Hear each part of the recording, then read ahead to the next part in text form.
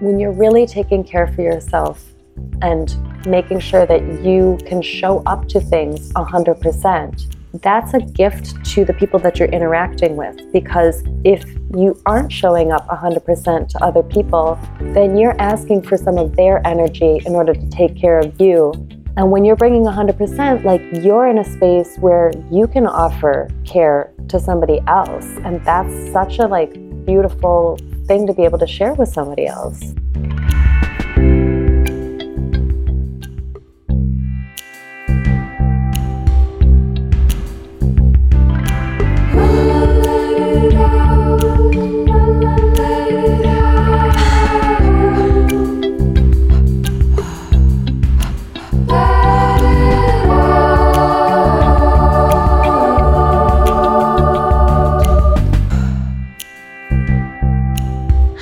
Welcome back. I say welcome back most weeks, and I'm nervous that I really shouldn't, because hopefully this might be someone's first episode, and if that's the case, I should just be saying welcome. However, this week is part 2 of a conversation with an artist that I love, who you heard last week if you were here, and if you weren't, go back to that one, because you're going to be hearing a conversation chopped in 2. This is the second half of my talk with Kemi Quillen that we had over Zoom a couple weeks ago. She was at her home in Brooklyn. I was here in LA.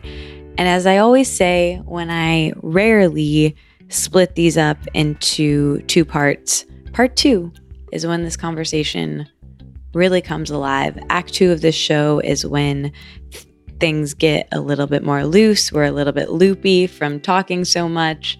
And I rarely split it up and they're just long. However, this conversation was robust enough with content in both parts that I did.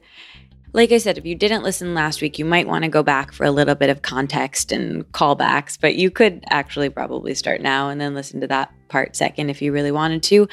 But if you did listen, you already know that Kemi is a painter whose work can be seen on the walls of Good Move in Brooklyn, which, if you listened to my episode, 2 episodes actually that I've done with the founder of Good Move, my friend Jules, she's just one of the many mutual friends that Kemi and I have. And what's really special about this week's episode is that at the end, I polled some of those mutual friends who have been guests on this podcast. Some haven't or haven't yet, and they ask her questions. I'm really excited for you to hear that. She's incredible. Her work's been in Elle, Domino Magazine, Uprise Art. She presented her first solo show, Many Moons, at Chinatown Soup in November of 2019, which we talk about because I was there, and that's when we met, or around that time is when we met.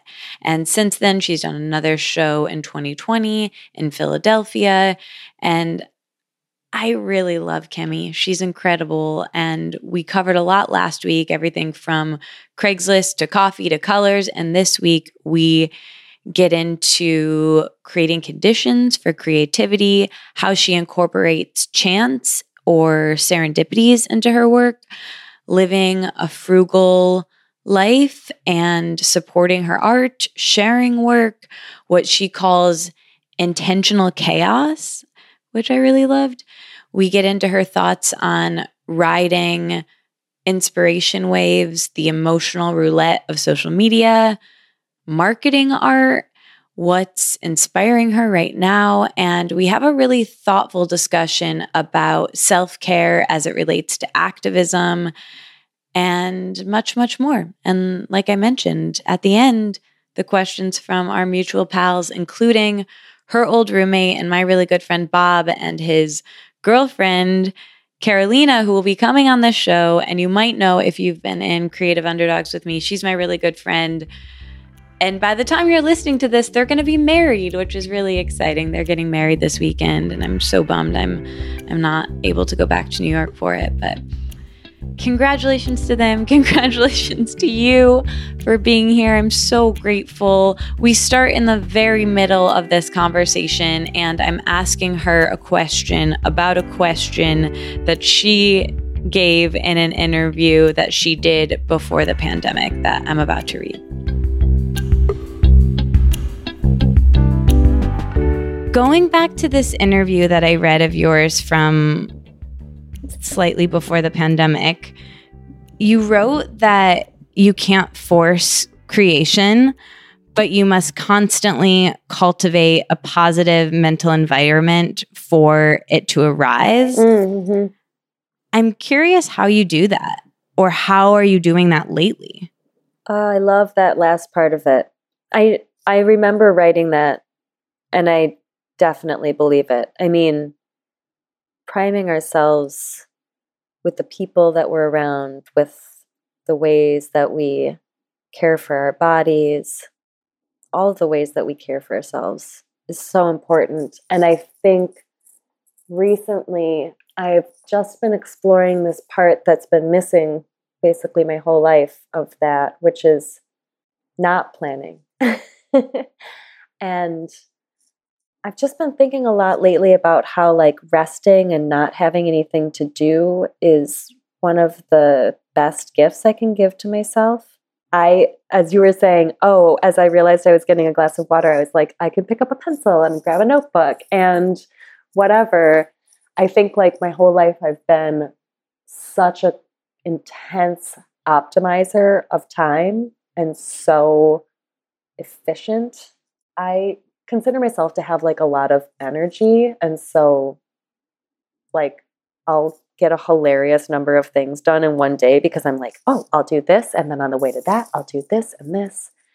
And I think right now what I'm like celebrating and investigating is not doing that and allowing sort of like open-ended things to happen, not having an agenda for the day, laying down and like reading a book for an hour in the middle of the afternoon, or like calling up a friend and staying on the phone with them for an hour or more. And these types of things, this is kind of what I've been thinking about with like wherever the next body of work comes from.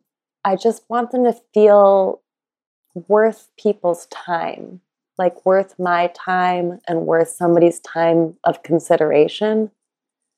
And in order to create something that has that gravity, I think that you have to like really kind of let the water settle and let all the sediment go to the bottom and find out what the clearness is. And yeah, that's kind of how I'm doing that right now.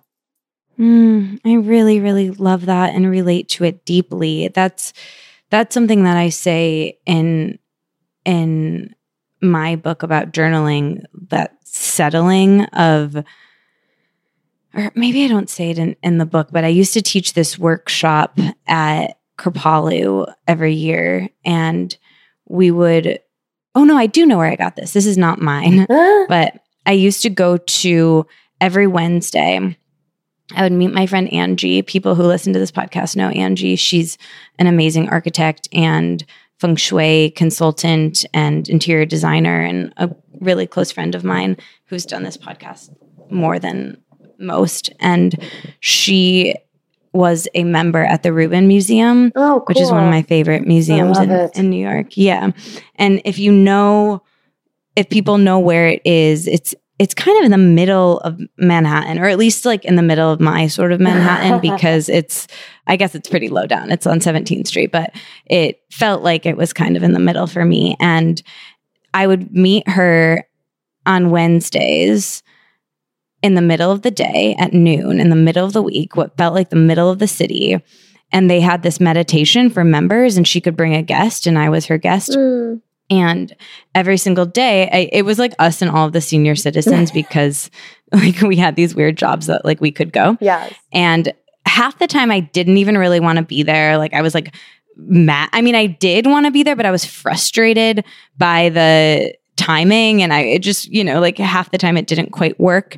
But there was something about getting there and meditating in a group. And anyway, that's unrelated. But there was this meditation teacher there, and they were incredible teachers like Sharon Salzberg, and just really people I read their books and admired. And, you know, I don't take that for granted, especially now. And someone gave this analogy of she brought a jar of glitter on the stage and in glitter and water, if people can visualize it. And she shook it up and she was like, or before she shook it up, she showed the jar of glitter with the settled glitter at the bottom. She's like, this is what we wake up with essentially.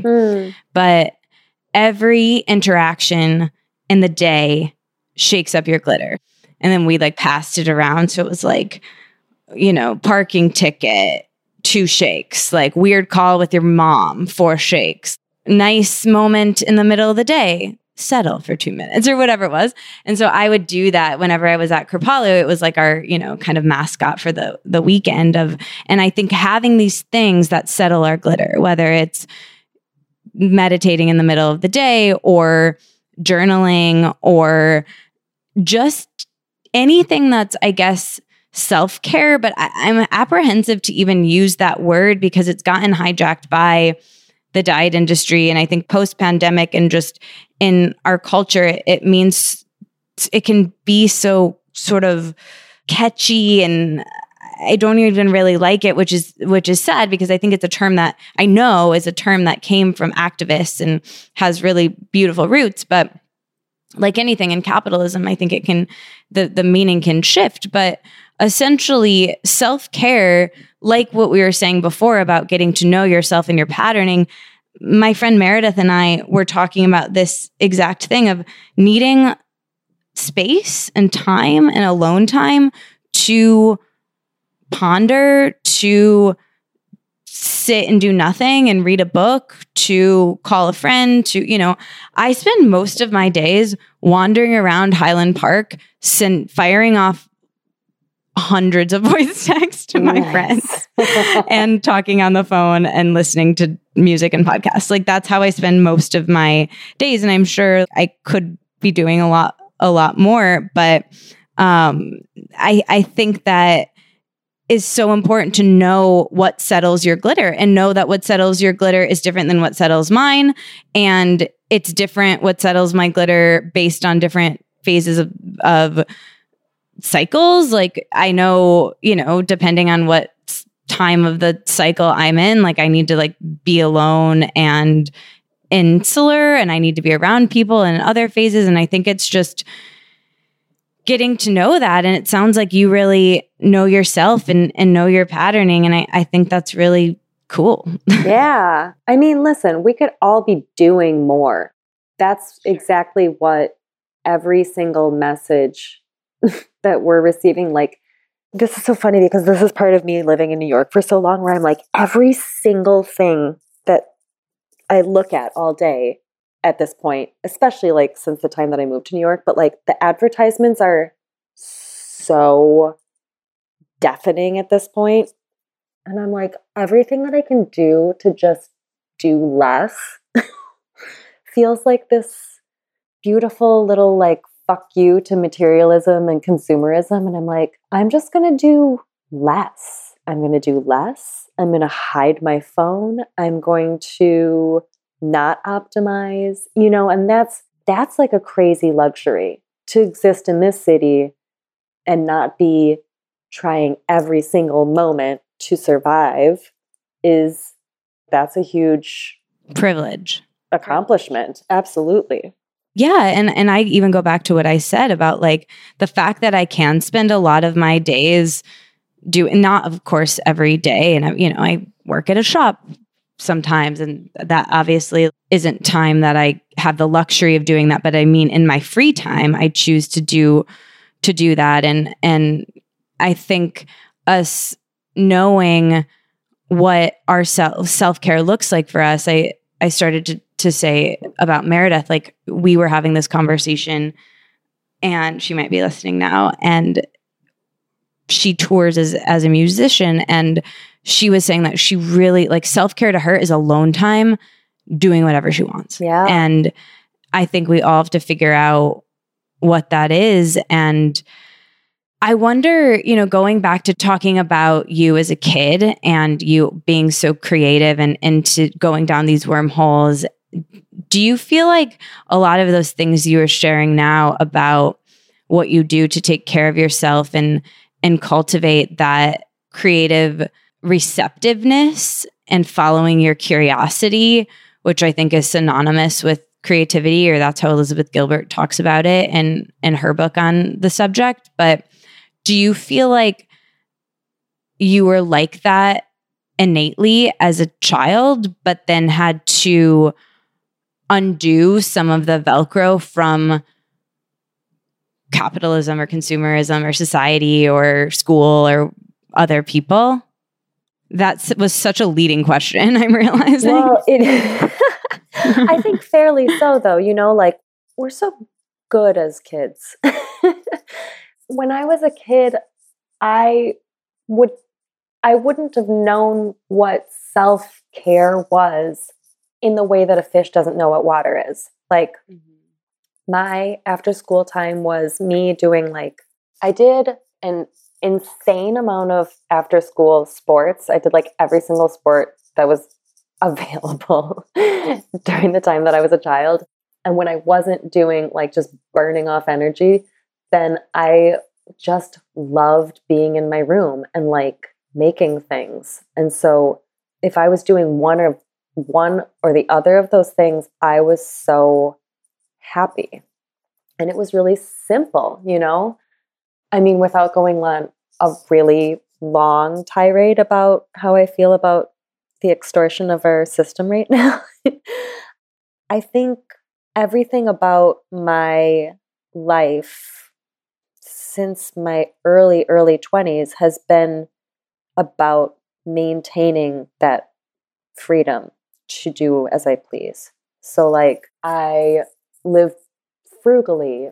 I do a lot of things that don't cost money. I rent library books instead of buying books. I ride my bike places instead of taking cars or the subway. And my partner and I are both artists, and to some degree, maintaining our freedom and beautiful independent natures has involved not owning a home or having kids. And it's a really personal goal of mine to stay vigilant about what I am allowing to affect me, what I am allowing myself to be sold.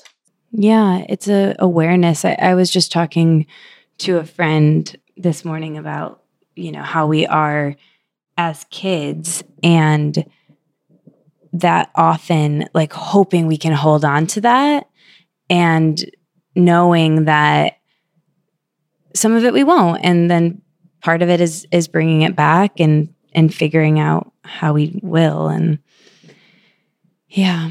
I feel like without that version that I just gave of it was very dark. But it is when we're kids, we're happier more easily, or I was happy very easily, I think. I was happy to be outside. I was happy to have friends, and I was happy to be allowed to be curious and creative with things. And I think that, yeah, that's just we can still do that. It's possible for us to be happy right now. We're good at, we can do that. I love that. I know. We forget. Yeah. Yeah.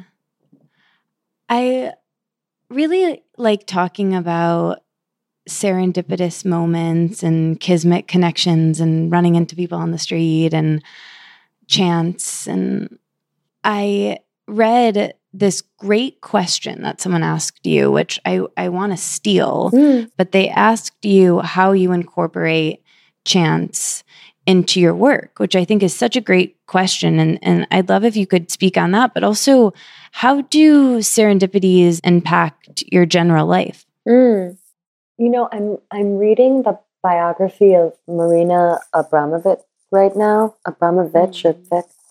And if you love serendipity, find that book, because I'm fascinated by her. I think you'll like it.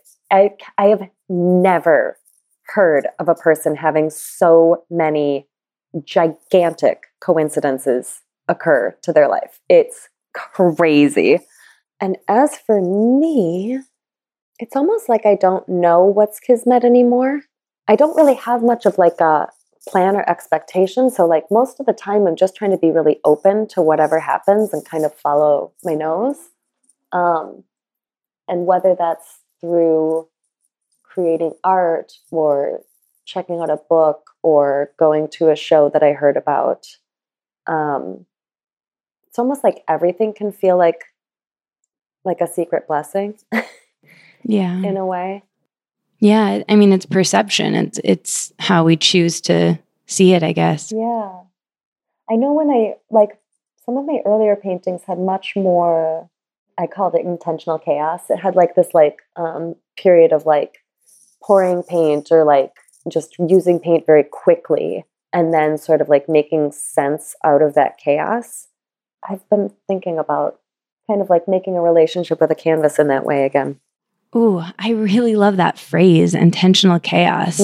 Yeah. I want to call this episode that. I often like think of myself as sort of a tornado of a person, but what I really think I want isn't for everything to be tied up in a bow and to do one thing. It's not that, it's just focus. I think anything that fractures our focus is depleting to us, to me. And if I can choose one thing at a time, that's why social media, like I don't know how to be on it and also do other things like in my life. So I can either go into it very intentionally, knowing it's a portal and like, I don't know what I'm going to get. It might give me a lot of dopamine and make me really high, or I might compare myself and feel shitty, or I might just see something that makes me nostalgic and feel sad. Like I literally don't know. Yes. So on days when I have a lot to do, I just don't log in at all. Yeah.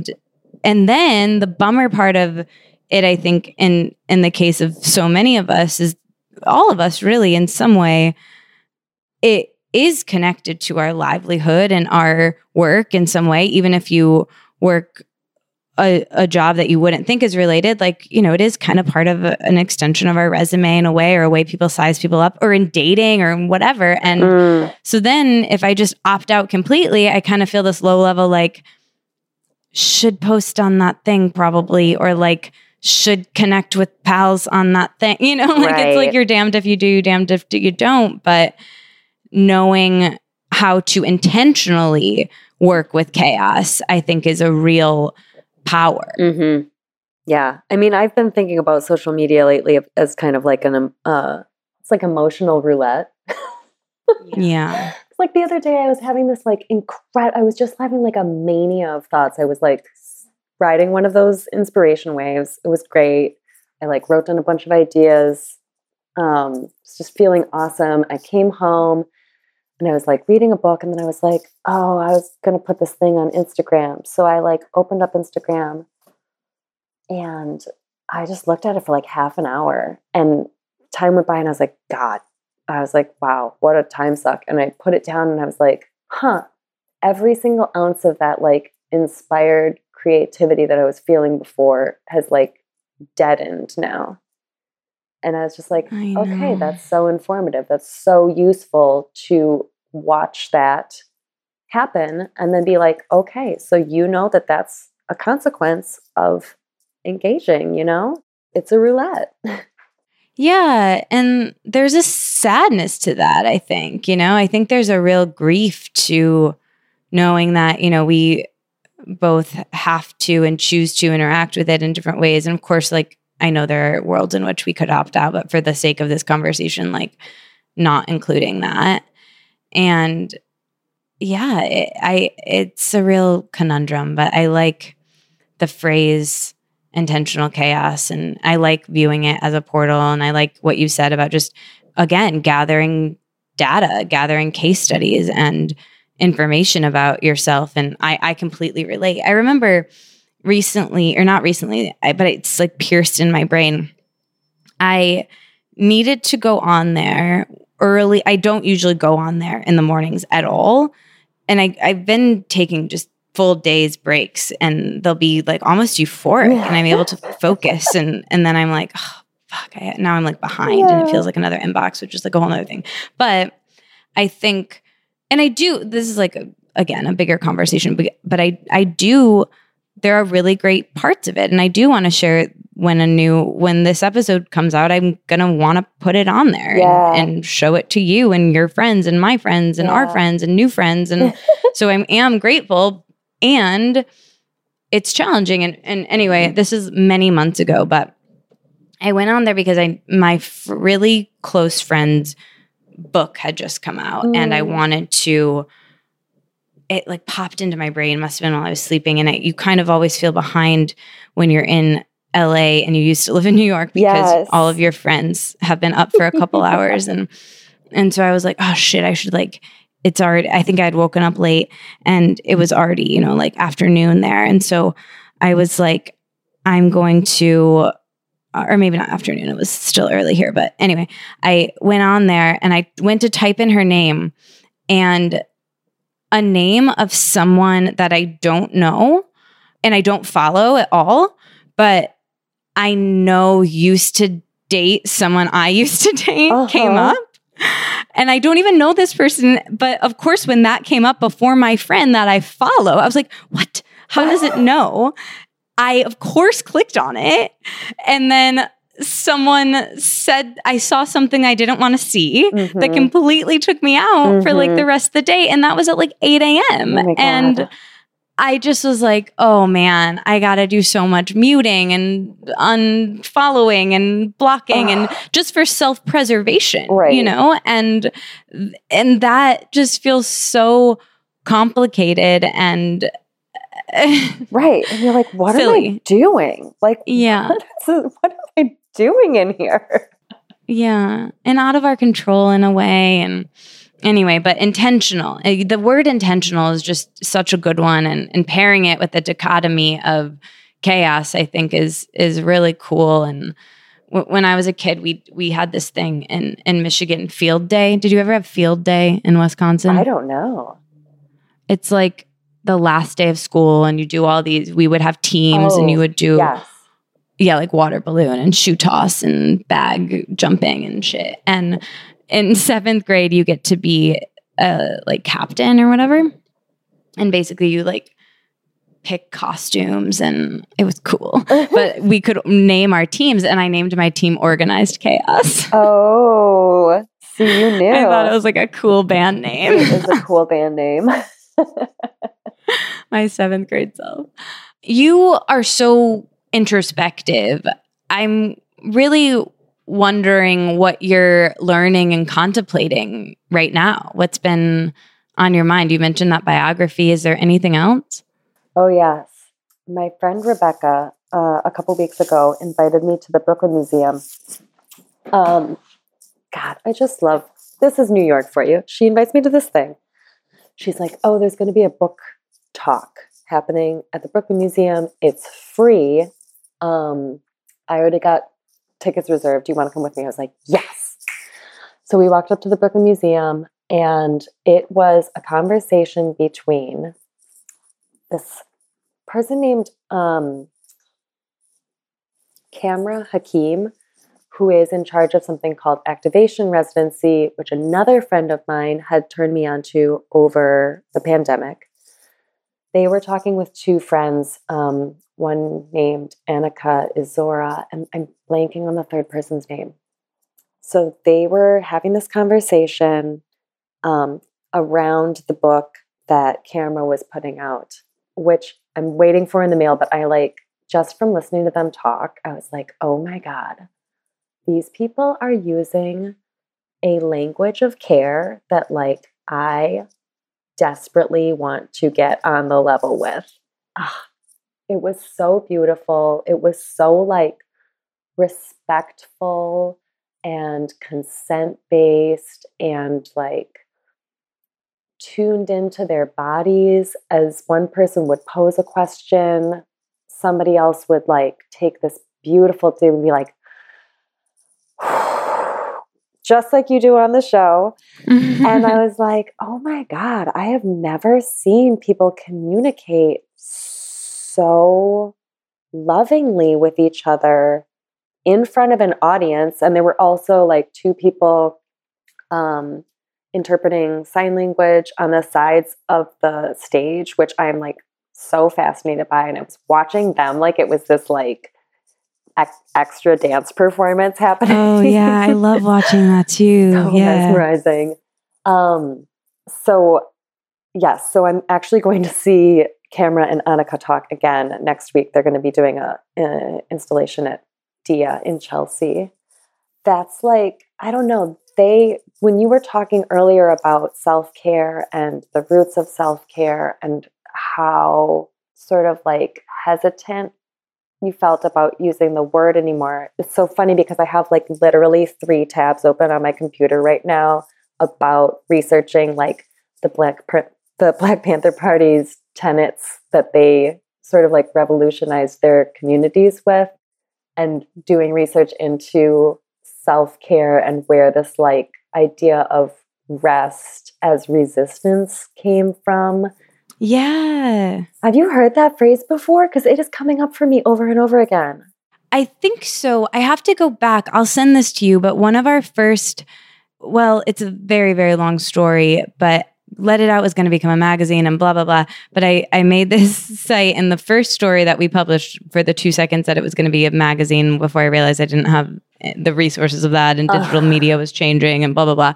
But I interviewed my friend Christy Harrison about wellness culture, and we talked about self-care and the roots of self-care in activism. Mm-hmm. This was like 2018, and I didn't know any of that. Like my perception of it was the capitalistic, right, sort of very like, health and wellness things. Yeah, the things that you see everywhere in advertising, and that I don't know enough about it, but it definitely planted the seed, and I'm curious to learn more about what you're and get into the work of the people that you happened upon at the museum. Yeah, totally. I mean, they're doing it in this like really contemporary version of it, and I know like I think Angela Davis was one of the first people to write about it back in the 70s. Yeah.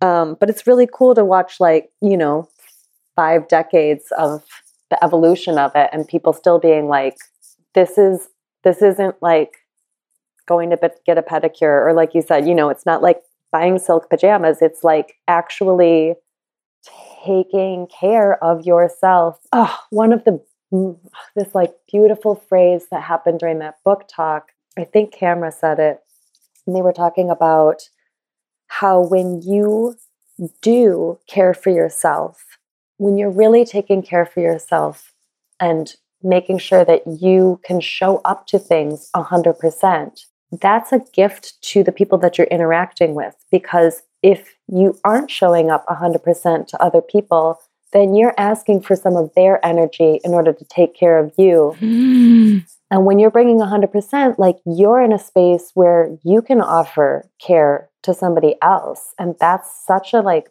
beautiful thing to be able to share with somebody else. Yeah. Wow. I love that. I remember at the peak where, right after George Floyd's death, when everything was happening very quickly around activism, and Erica Chitty, who's someone I really admire her work. Do you know her? I don't. I think you would really, really like her, but she has Loom, and she made this video that it basically was like, if self-care and taking care of yourself isn't a part of this, it's going to be unsustainable. It's going to be a really big boom and then a bust. And that always stuck with me. Mm-hmm. I think these words can be semantics, but the article that I was making that I was describing was more about wellness, because I think that word in particular has been much more than self-care hijacked by the diet industry in this way that, I've definitely been overly obsessed with in really problematic ways. And that was what I was interviewing Christy about. And, I've started using the word well-being rather than wellness, just because of how it feels so connected to me in this view of wellness that seems antithetical to what I'm actually meaning with the word, where I think self-care, you can do that with anything, right? Like exercise, you can change to movement, which I sort of like better as a phrase. And, instead of dieting or your diet, talk about nourishment, right? But with self-care, there isn't really another word for that. We're taking care of ourselves. It is what it is. And when you go back to the roots of the word that come from activists doing what Erica was describing, I think that's actually really important. Yeah. To use the word. Yeah, especially in activism, because those are, oftentimes really long-term fights that you're engaging in. And you need a long-term plan to be able to show up to it. Exactly. Playing the long game. Marathon, not a sprint. Well, okay, my computer unfortunately is dying, but I could talk to you forever, and I'm loving this. So amazing. I actually, before we started, I was listening to your podcast and I was like, oh my God, I'm intimidated that these are like 2 hours long. And now that I'm talking to you, I'm like, okay, but like we could do like a mini series, right? You're so wonderful. I know, right? Please come back. Please come Yes. back. But your friends will definitely be bummed if I don't ask you their questions. So I'm going to do that. I mean, I have about 1 million more for you.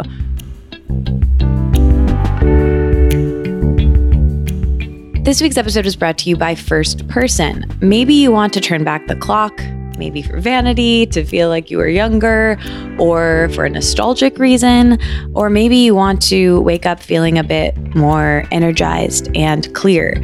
For me, I really have been craving more focus. I've spoken about it significantly here. And thanks to First Person, today's sponsor, I can take a more active role in my brain's overall health. So the company was founded by two brothers who saw the deteriorating effects Alzheimer's had on their father and grandfather. After 25 years of research and experimentation, they created First Person, which is this innovative, precision-targeted cognitive supplement system, which uses brain-boosting mushrooms, the medicinal benefits of mushrooms, to activate the full potential of the human brain. They have 3 of them. I like them all. My favorite is Sunbeam.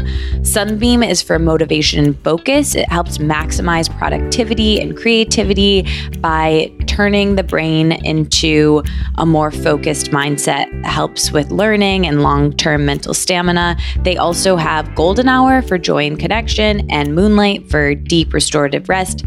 I like them all. Honestly, I use them all. Start improving your brain health and cognition with First Person. Get 15% off your first order by going to getfirstperson.com and use code LETITOUT. That's GETFIRSTPERSON.com, code LETITOUT for 15% off your first order. Getfirstperson.com, code LETITOUT. These statements have not been evaluated by the Food and Drug Administration. These products are not intended to diagnose, treat, cure, or prevent any disease. This week's episode is brought to you by Credit Karma. Are you paying down old credit card debt? A personal loan could be your solution. Loans usually come with fixed monthly payments, making them a simple way to help pay off your credit cards. Plus, loans usually have lower interest rates than credit cards do, and Credit Karma can help you find the best option for you. Credit Karma uses your credit data to find loan offers that are personalized to you, so you have a better idea of what loan amount you can actually get approved for. Credit Karma will even show you your chances for approval, so you can choose between loan offers that you're more likely to get approved for and apply with more confidence. Comparing loan offers on Credit Karma is 100% free. It won't affect your credit scores, and it could save you money. Credit Karma, apply with more confidence today. Ready to apply? Head to creditkarma.com/loan offers to see personalized offers. Go to creditkarma.com/loan offers to find the loan for you. That's creditkarma.com/loan offers. Actually, before I ask the questions from them, you mentioned your journaling practice of writing in different places. I have to ask you about that. Could you tell me a little bit more? Like, do you do a morning pages situation? You said you have 3 journals going at a time? I do. So I have like a regular spiral bound notebook that I carry everywhere with me. And that is just the spitting board. Like everything goes in there. It doesn't have to be organized or full or whatever. I have like to-do lists. I have grocery lists. I have like paint samples. Everything goes in there on like a daily basis. And then I've been writing in journals since I was in like 3rd or 4th grade. So I have a heavyweight, it's by this weird Spanish brand called like Michelrius or something, journal that I write in when I'm having mostly when I'm trying to like work out a larger philosophy around something. So right now I'm writing in it a lot because I'm trying to understand what the priorities of the next body of work are. What's my subject matter? Why do I feel like that needs attention through the work? And then I also have these very fascinating journals that I started writing in 15 years ago. I was gifted one by a very beautiful boss that I was working for. And it's called a 5-year journal. And so each page of the year each day of the year has one page in it. And each page has a space for like 5 little tiny paragraphs. So every April 7th or whatever of a year, I'm writing on the same page as I was on the last year the same day. So like as you're going through these over the years, like today I was reading back from 2 years ago and I was like, oh, it's so hard to be cooped up inside with the pandemic. And like last year at this time, my partner had been just getting over having COVID. And I was like, we went to the park for the first time today in 12 days. And like, that felt so amazing. But yeah, so that's my daily journal that I always write, just kind of like, this is what happened today. And okay, so I'm going to ask you some questions from our mutual friends. I love this. It's so beautiful. So first, Bob says, I love Kimmy. Oh man, I don't know. She's so talented. She's done so much cool shit. There must be a good question in there somewhere. Like the art of her mediums. She was making and selling really cool bikinis for a long time. And then she moved to painting. So maybe a question could be something like how she chooses a medium each day or how she views the different mediums that she's using to create her art. Yes.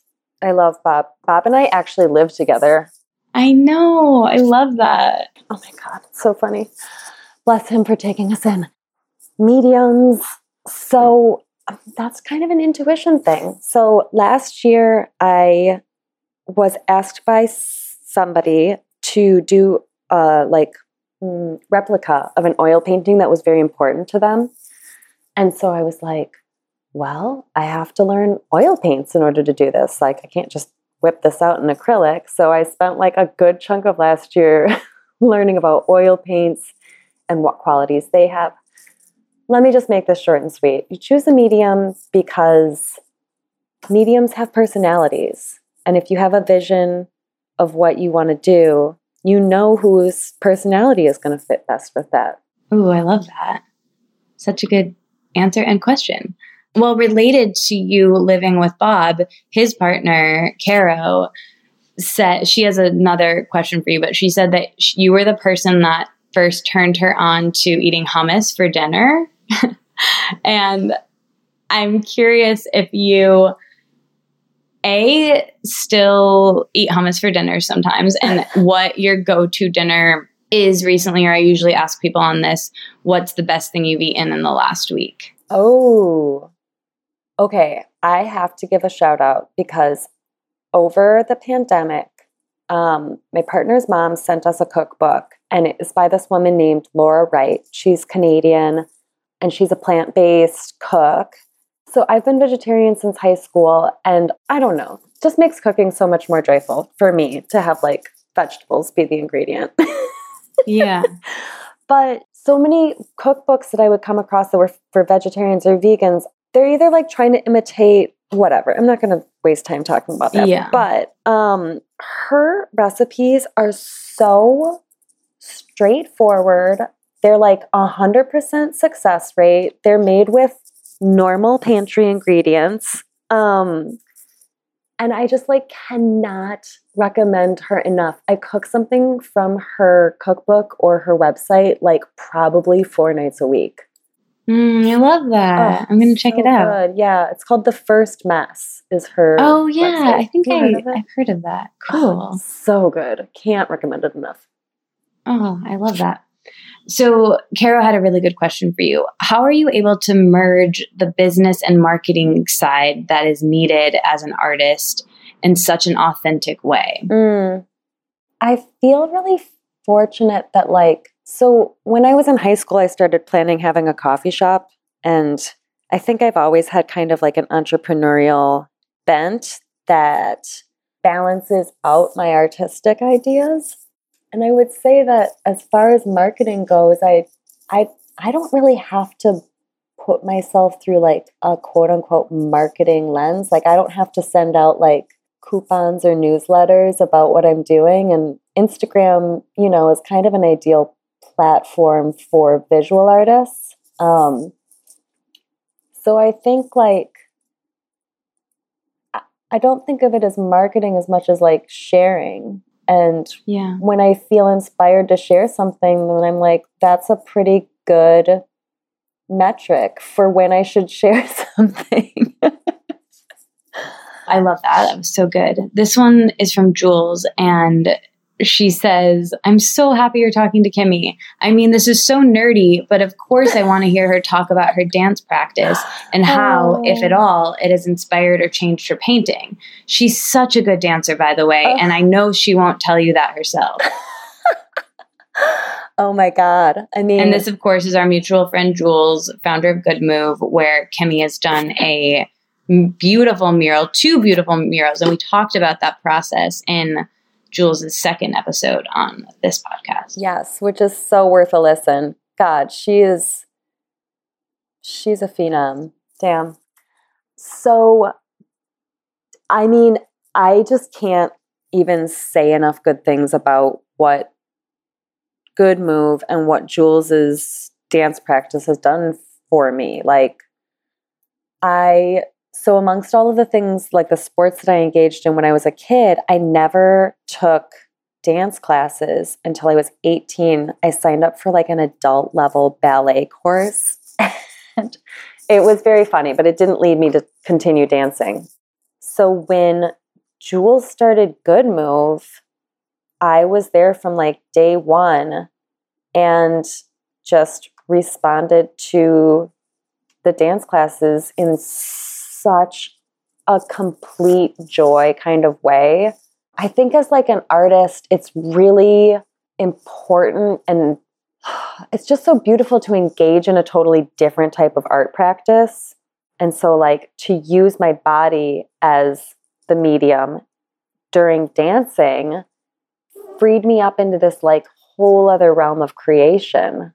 I know that she knows, or I hope that she knows, that she's been so inspirational to me. Like we collaborated on a dance piece that we performed in Oaxaca when I was on a residency there called Poco a Poco. And she has given me so much confidence in like using my body and in like questioning the body and what the beauty is in that and how to translate it into like a visual arena. So I mean, dance and the art practice are very close right now. Okay, this one is from, speaking of Good Move, another instructor, Haley Hill, who I was just at a birthday party with this weekend. I texted her this morning and she was like, I'm boarding a plane. I hope this sends. But I'm really curious if her mood ever affects her work. Have you ever been in a specific mood before painting and noticed a shift in mood after? And what was the shift like? Oh, yes. I mean, both ways, up and down. It depends on how much I like what I made that day. But it definitely affects my mood. I mean, most of the time, if I can get myself to the studio and have a few hours in there, I come out feeling better. I would say that is my like 95% of the time. And sometimes this just happens when I'm making a painting. Like, I'm really excited about the idea. I think it's the best idea ever. 2/3 of the way through, I hate it and I want to quit. And I don't let myself quit. And then by the time I'm done with it, I'm like, okay, I think that's okay. Yeah, the creative process of like knowing what you do want by knowing what you don't want and moving through the other side. And yeah, that's really cool. This one comes from Misty Boyce, who has been on this podcast.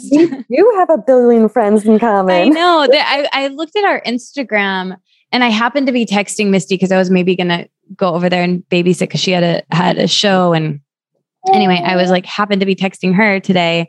And I was like, wait, I think she knows you too. Cause it just came up when I was preparing and I looked at your Instagram. There were so many, that I could have like really gone deep, but Misty and I happened to be texting. But I love her question. This is a good one to end with. But she says, tell her hi from me. And when was the last time that she laughed until her tummy hurt? And what did it? Oh my God. Oh, I do a lot. I laugh very frequently. Oh man.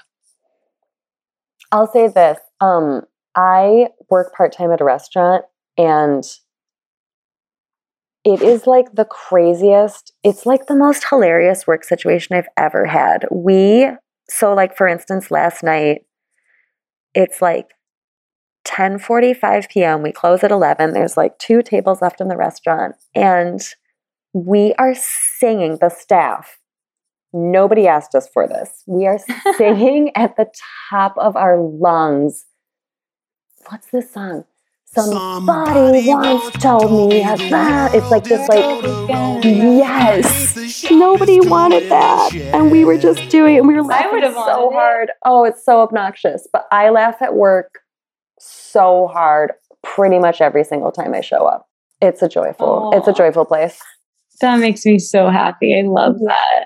That's a really good one. And that was a great question. Our mutual friend, Misty, and our friend Pete always asks that on his podcast. And it's my favorite question to ask people. It's so sweet. So good. Yeah. God, well, I could ask you a million more things, but you mentioned your partner a couple of times. What's your greatest lesson on romantic relationships? Oh, God. Respect each other.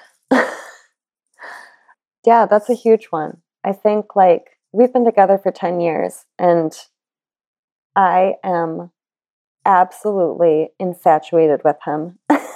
And I think just like every single moment, like the thing about romantic relationships for me that I'm in this phase of my life is like it is about every single minute that you're together being, tender with one another and being respectful of one another and showing your affection. It's so important. I know my meditation teacher, one of them says, we have to have 10 pieces of positive feedback in order to counteract 1 piece of negative feedback. And just got to give them all the positive ones that you can, stockpile them. Yeah. Ooh, yeah. I really, really like that. Well, we're on 3% with my computer. So oh my gosh. Yes. I guess we have to wrap up, which is such a bummer because I so want to keep talking to you and ask you a million more questions. But how do you feel? Do you feel like you let it out all the way? Is there anything that you wish that I would have asked about that I didn't? Anything that you really wanted to talk about that you didn't get to? Oh, no, there's not. You just make such a beautiful, safe space for talking in. I'm so grateful to you for doing this and putting this together. Oh, well, thank you so much, Kimmy. You are incredible and one of my favorite artists right now and in general of all time and people. And I'm so happy to have gotten to meet you before I left New York and hopefully get to see you soon next time I'm there. You're here and on the internet before then. Yes. Well, let's let out a sigh. Ready? Right. Yes. Inhale. Yeah, you kind of need it after 3 hours. It's kind of like coming up for air after swimming. It's a big breath. Thank you so much. You're truly incredible, and I'm so glad you did this. Me too. Thank you for inviting me. All right, part 1 and part 2 of my conversation with artist Kemi Quillen. I really love her. I love talking to her so much. I hope I get to speak to her soon again. And I hope you really liked eavesdropping on this one. I do this every week, right? And there's about to be 400 of them. And some of them I love, some of them, I like. This one I really loved. I really loved a couple of them, actually. The one with Sam, I thought was hilarious, and I really enjoyed recording that. So if you haven't listened to my episode with Sam Salad, the founder of Meals, go back to that one. And thank you to everyone who was so nice to me about the episode with Maria Brito. I pretty vulnerably shared in there just about where I am creatively, and Maria really gave me a pep talk and a coaching session and was really nice. So thank you if you listened to that one. And of course, I loved having Sash on for my birthday. And what else have we had recently? I had to go look. We had Vanessa talking about herbalism. I loved that one. Norma Kamali, a true icon.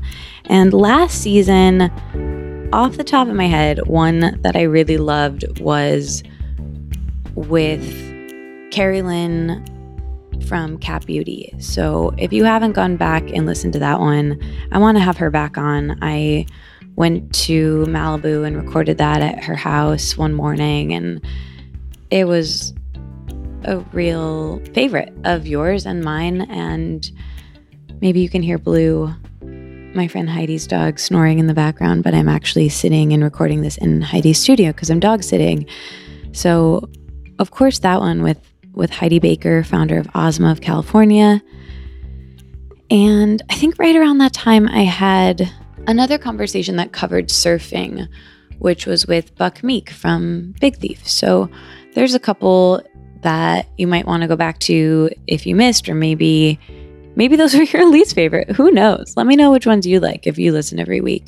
And Jules, maybe go back and listen to my episode with Jules. That was the last episode of 2021 and the first episode of 2020 that we recorded in 2019. So she's done the podcast twice, and so much changed between those conversations. It was the last one I recorded in person in New York and the first one that I recorded in person here. No, that's not even true. It was one of the early ones I recorded here. Oh, and this season I did split one up recently with Natasha Zoe Garrett, founder of Rome Vintage, and that part 1 and part 2 of that conversation I really liked this year. There's a lot there. We're getting close to 400. Should we do something special for episode 400? I'm thinking no. However, I don't really get a performance review in my job, and 400, it's a lot. It's a big number. And I can't believe I'm still doing this, but we're going to keep going. Thank you so much for being here. Follow Kemi and everything she does. And if you are in the same place as her next show, I highly recommend going and getting to look at her art. Just a couple housekeeping announcements I'll leave you with. So if you want to get the show notes, links to everything we talked about emailed to you, as well as a personal essay from me every week or so. Used to be weekly, now it's periodically. The Let It Out letter, my newsletter, the link is in the show notes to join that. It's free, like everything we do here. And if you do want to support this show so I can keep doing 400 more, it really helps so much if you leave a freaking review on iTunes or rate it on Spotify and, share it with a friend. That would be so helpful if you think they would like it. It really does help. And of course, supporting the sponsors, letting them know that I sent you helps me, and I'm so, so grateful. This is a good announcement. Our next zine is almost done. I've been working on it for a long time, but my friend Zoe and I made the art together right before she left for Europe. We did this interesting collaborative collage project, and I'm going to get it scanned, and that's going to be the cover art, which is really special. And it's about creativity. It's about being in process. It's about, well, you'll see. The information about all of that will be in the newsletter. And since I read a little bit of the newsletter last week, I will just tell you that the one I'm about to press send on right now is a follow-up from that one, which was a really long dispatch about how I'm not where I thought I would be at my age, but I'm actually really grateful for where I am. And I was nervous to send that one out. It felt kind of vulnerable. And my friend Bianca texted me right after I sent it out because she was there the day the story that I tell at the beginning of that newsletter happened, where someone was like, "You'll get there." And that was 2016, and I have not gotten anywhere close to there. I've gotten somewhere else, though.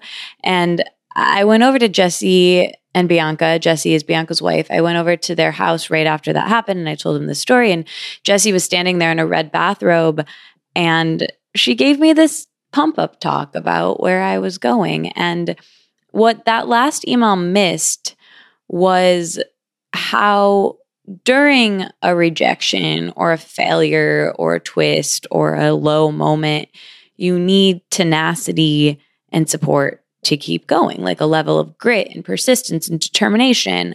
That'll keep you moving. And then you also need a support system of people who can boost us up when we're down. And the tenacity without the support, I think, is fleeting. And Jesse's pep talk that day helped to keep me moving, which I think is really important.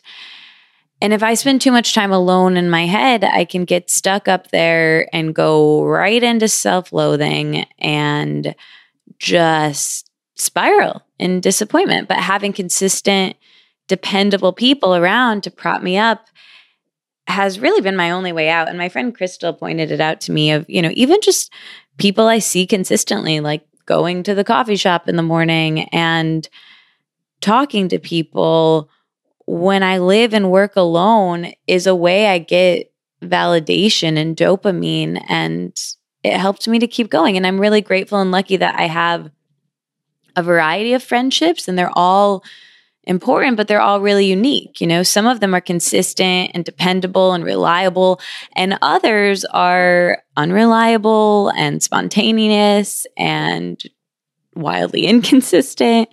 And I used to probably put a judgment on one as being better than the other. But now, I see it more as some of us have the capacity to be consistent, and some of us have the capacity to be hilarious and spontaneous and entertaining and know where all the cool things are, but don't have the capacity to be consistent, at least right now, and vice versa. And I am fortunate to have both. I can be both. And Julia Cameron, in an interview about The Artist Way that I re-listened to this week because I was sending it to a friend, she was talking about the importance of having a support person and how, this is what she says. I have it right here. She says, we can sort our friends into several categories, and that takes a bit of time to figure out precisely who would be your support person. A lot of times we have somebody on our list who actually undercuts us. So we find ourselves going to the wrong people for support. So I heard that, and it made me contemplate the different types of people that I have in my life. And over time, like I said, I've learned to differentiate my friends and know their strengths and celebrate the tendencies that they do have. And that makes me not bothered at all about what they are not capable of and don't have. And friendship in general is something that I think about and I contemplate a lot. They're the most important, and they're the most important relationships in my life, sure, but they're also the relationships that I do every day. That's I was going to say most consistent. And I guess that's true. And friendships are delicate and complex. And this Pulitzer Prize winning writer, Jennifer Senior, wrote this article for The Atlantic that kind of sums it up. But she says, it's your friends who break your heart. That's the title of the piece. And I reread it again this weekend because a good friend of mine, Kayleen Schaefer, who's done this show before, was coming to town. She was in LA and we got to go to dinner. And Kayleen and I are working on a project about friendship. And rereading that piece, I was reminded of this beautiful quote from Benjamin Taylor when he was asked about his close friendship with Philip Roth. And this is what he said. I have it right here. Philip made me feel that my best self was my real self. I think that's what happens when friendships succeed. The person is giving back to you the feelings you wish you could give yourself and seeing the person you wish to be in the world. Whew. I really love that. You should read the whole piece. It's very long, but worthwhile and a worthwhile read. You can even listen to it. I think they have someone reading it. But that's it, right? Seeing people at their best and helping them to move closer to their best. That's an ideal way to support each other. That's an ideal version of friendship. And I think sometimes we have to outsource how we feel about ourselves to people who love us when we're feeling down, because that will actually be closer to the truth than the bullshit we're telling ourselves. At least that's Josh Radnor told me that. I like a version of that on the podcast once. And I think his therapist told him that. And I think it's true, turns out. And, I think also relying too much on friendships for support can cause strain in them, or it can even cause them to break up. And these complexities are what Kayleen and I really want to discuss further in our project about friendship. And really, we're making a project about friendship breakup. So I've been talking about the survey that we have for that for a couple of weeks. If you haven't filled that out yet, fill it out. The link is in the show notes. And if you get the Let It Out letter, the link is there too. Kayleen is one of my favorite writers in general, and she's definitely one of my favorite writers on the topic of friendship. Her first book, 2017's Text Me When You Get Home, was the first book I ever read on the topic of friendship, which is something that I think about and contemplate a lot. And this weekend when she was in LA and we got to catch up over dinner, we talked so much about how my friendships have shifted and deepened. And I asked her about her best friend, Ruthie, and her friendships. And I realized that we talked so much more about friendship than any other topic. I didn't really talk to her about dating or even about work that much. And I wondered, will this change? Will I still prioritize friendships when I'm not single, if I have a partner at some point? And Kayleen has a partner and a baby, and she said yes that I would. And I think that she's right. And I'm really lucky that this is something that I do and I prioritize and I think about a lot, because I think we need an abundance of supportive people, as Julia Cameron says in The Artist's Way, around us and outside of our romantic partners, outside of our parents and family. And honestly, outside of our friends too. Sometimes we need to hire people for these one-sided relationships to truly get the support that we need. And I actually do that too. I get to be that support person.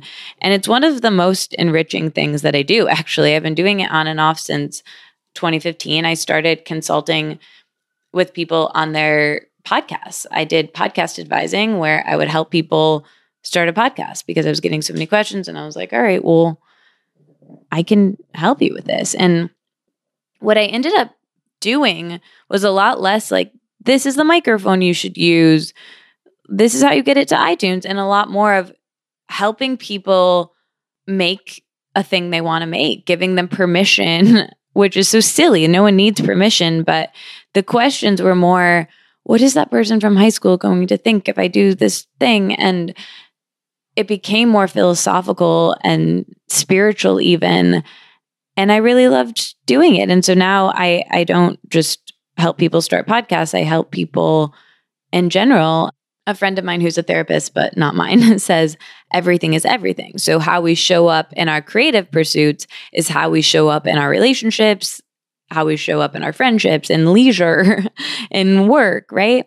And so I get to be this neutral, caring supporter to people in their creative projects, but also beyond. We talk about whatever comes up. A lot of people recently have been moving. And it's funny because the people who want to work with me in this way are all people who have pretty similar temperaments, right? They're people who have moved to a bunch of cities and have a tendency towards, actually, that's not true. Not all of them. It's been a really wild group of people that, it's like you found 7 people on Craigslist or something. That's kind of how random the people that I've been doing this with are. But there's the through line, I think, is, the through line is I love them all so much, genuinely.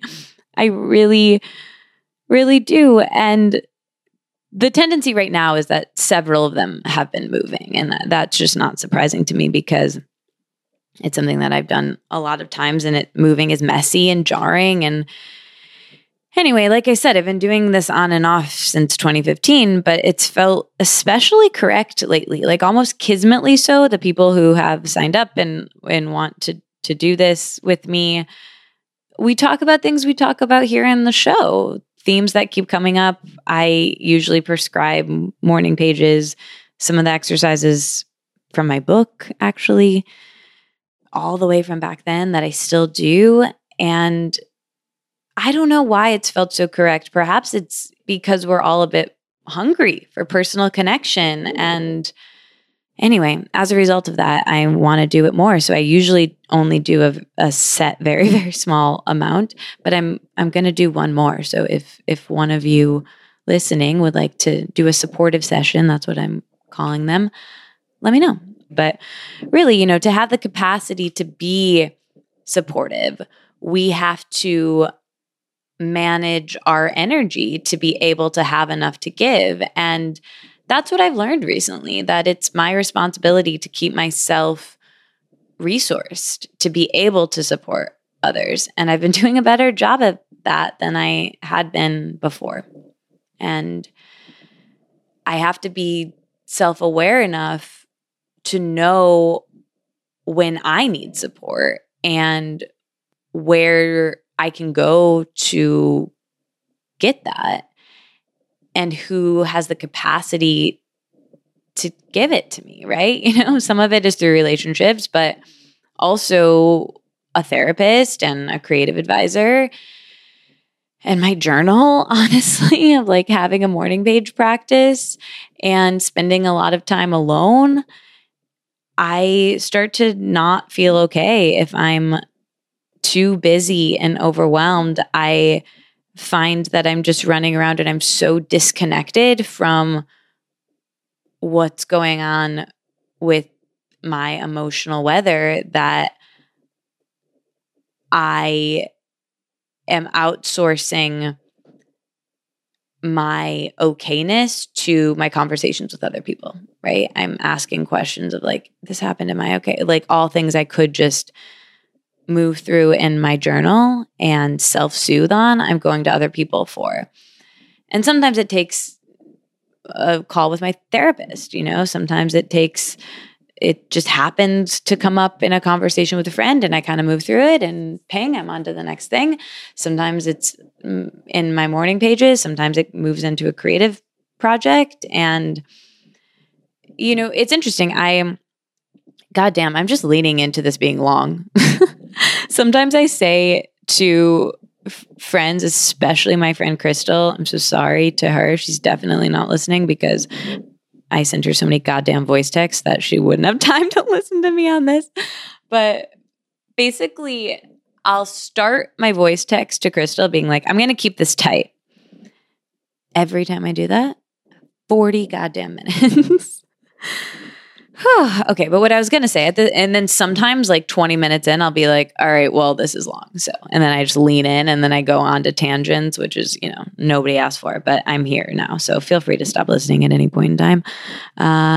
Where was I? Oh, I was just going to say, so sometimes it gets worked out in my morning pages, right? And I can just kind of move through whatever, I don't like the word triggering, but whatever activated me, right? Maybe it was a weird conversation or I felt embarrassed or whatever it is, I can work it out through journaling, right? Sometimes I need to talk to someone about it or it just comes up in a conversation. And other times it is worked out in something I write, either for this newsletter or right now I've been working on this short film. I don't know if I think I have talked about this before, but probably not since 2020. So for those of you who were around back then, but it's actually relevant to today's conversation because she is how I met Kimmy. And I wrote this short film, exquisite corpse style, with my friend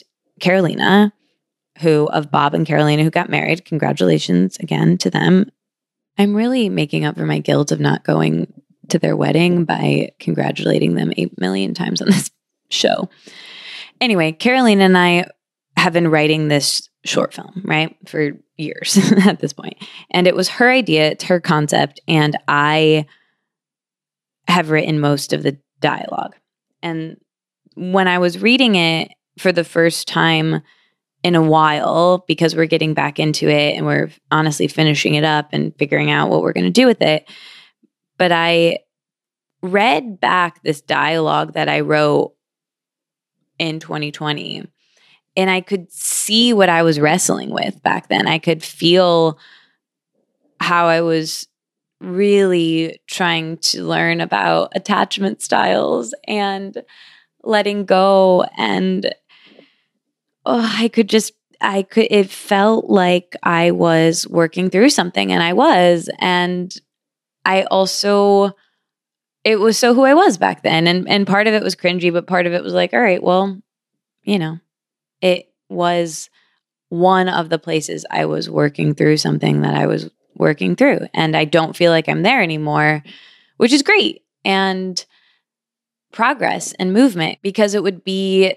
such a bummer if I read that now and I felt like I was still in the exact same spot. Anyway, all right. Well, I'm going to keep myself well-resourced so I can support others, maybe you. And let me know if you want to do it. This way you don't put all of that burden on your friendships and romantic relationships and family. And, we need each other. We're not meant to exclusively travel alone. We need dependable, supportive people to prop us up when we're down, so we can keep sailing. Oh, speaking of sailing, last week I mentioned the famous sailor Bernard Moitessier, who forfeited a race to keep going around the world in his boat instead of stop to win. And I started reading his book. And so I really hope he had someone to encourage him. And I think he did so far from what I'm reading. I highly recommend it as well. So here's some questions for you to ponder in your journal this week. Where is your there right now? So if that person said to me, you'll get there, like my there in 2016 doesn't matter, very different from where I am now. But now my there, maybe parts of what I wanted in 2016 I still want, but I want a lot of different things now. So write down what your there is. That's kind of a nice, fun one. And then what about who is traveling with you? Who is supporting you? Who are your supportive people? I think it's good to make a list of them and send a little bit of gratitude towards them. And something I've been thinking about a lot as well, I'll leave you with this. I used to go to this meditation every Wednesday with my friend Angie. Oh, I think I mentioned it in this episode. Anyway, someone there, Sharon Salzberg, she would say, share the merit of your meditation with someone. So if you do these journal questions, if you meditate, or let's just say that listening to this podcast was your meditation. If you got something from it, perhaps you were listening while you were walking and you took a deep breath with us at the end. So that's a meditation of sorts. Share the merit of this with someone else and try to just send a little bit of whatever you got from it to another person energetically, or as I asked, you can definitely share the merit by sharing the show. And last, but actually this should have been first, in light of the really tragic and senseless shooting in Texas last week, if you're listening to this the day that it came out, if you are a U.S. citizen, consider contacting your senator. And that sort of thing can be really, really overwhelming to me, and I don't know what to do. So I'm including a link in the show notes to a really easy to use template for submission, and it's from Everytown, and that'll be there. Okay, I love you so much. Thank you for listening to this unexpectedly long outro. I was like, I'm going to get this done very quickly and go on with my day. That's not the way the cookie crumbled here. Don't forget to fill out the survey for Kayleen and I. It really helps a ton. And I'm excited for the project that we make. You know, friendships ending is something that happens. And there's this language around romantic breakups. And it's almost so well known that it's cliche, right? It's like everybody comes undone and there's crying on the floor and ice cream and whatever. Or, you know, that's never really been it for me. It's been a lot of other weird things. But I wrote a whole goddamn zine about that. You might remember. Anyway, the point is, coming undone over a friend breakup, at least publicly, isn't the norm. That's why we're looking at friend breakups along with other friendship difficulties in this project. And more people are questioning how to keep their friendships or how to act within them than ever before. Maybe it's the pandemic, who knows? So if you want to tell us about your friend breakups, or if you want to ask other friendship questions, we're going to pull in experts who can help us answer them. So fill out the survey, and to incentivize it a little bit, Kayleen is offering to give away 5 copies of her latest book, But You're Still So Young. It's really good. It cleverly shows the decade of our 30s and how our 30s now are requiring some rethinking of these 5 markers of adulthood previously identified by sociologists in the 1950s. She follows several people over 2 years and goes into each of those markers for success. So I did a whole podcast with her about that book in 2021, which I will link if you want to listen to it, or if you want to get that book. One way to get it is to fill out the survey. We're going to give away 5 copies of it, as well as 5 copies of my zine, the breakup zine. A lot of people actually told me that they used that zine for friend breakups, which was one of the reasons why we wanted to do this project. So thank you again so much for being here. I will talk to you next week. Again, if you listen to the episode with Sam Salad, one other thing I want to mention about that at this point, this is like the long outro extraordinaire. I'm just going for it. I'm kind of like Bernard Montessier, honestly. He just wanted to keep sailing around the world. I just now want to keep talking. And here we are. So Meals is one of my favorite clothing lines. It's so weird and different and specific. And I loved my talk with him. I love the Cloud College, which is his store in Highland Park. If you are in Highland Park and you're in LA, come to Highland Park. It's right around the corner from me. Send me a message, honestly. Maybe I'll meet you there. Who knows? But you can use the code that he made for us, which is Let It Out, for 15% off everything. You can use it on the website if you don't live in LA. I highly recommend the bath mat. He gave me one. I have a green tie-dye bath mat that is not only very cool, but also the only thing that is colorful in my apartment. I also have this like seersucker strapless top that Christine gave me that I wear all the time. And their chore coat is incredible.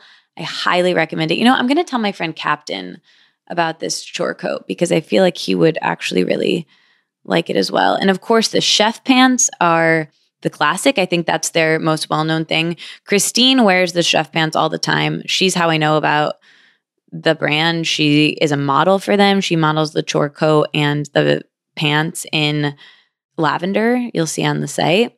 And also our friend Maddie. So Christine and Maddie are my very, very close friends here that you might know.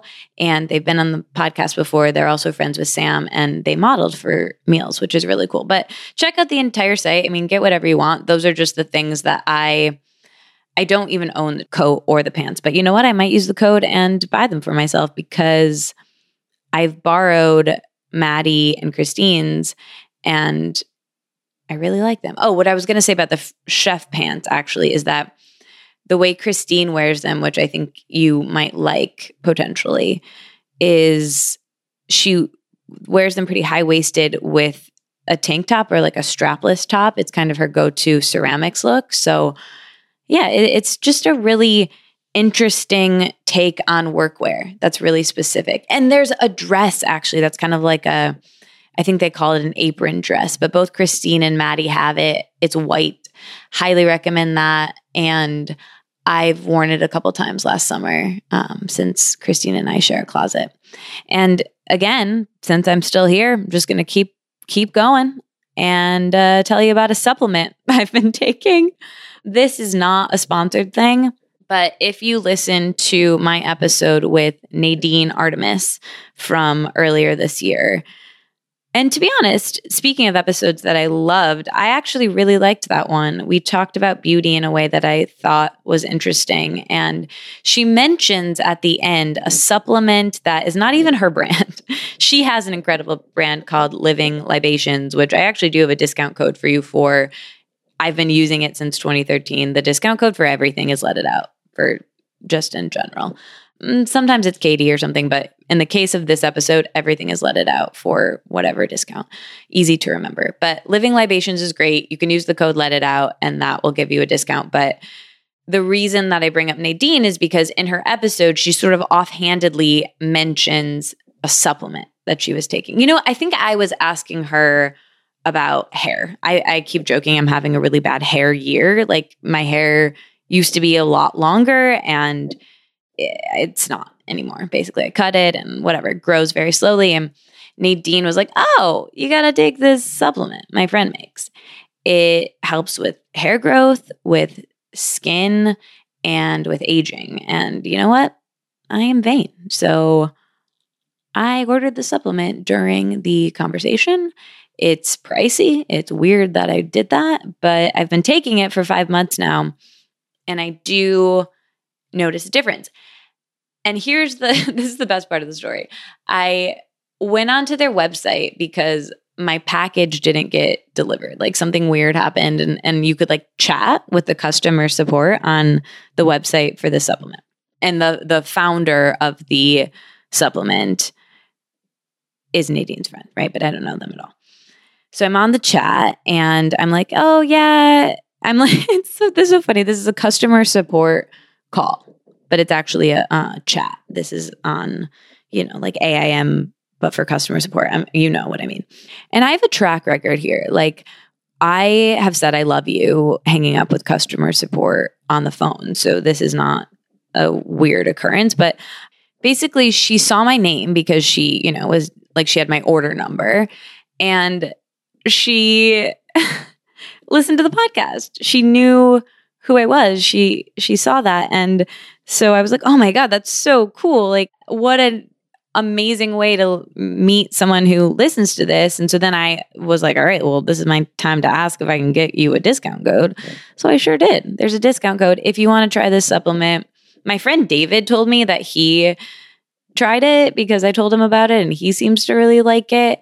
And like I said, I've been on it for 5 months and I do notice a difference. And I switched to a new formula. They have 2 formulas. One is gluten-free and one is not. And I have been taking the one with gluten for 5 months, and I don't have a problem with gluten. It's completely fine for me.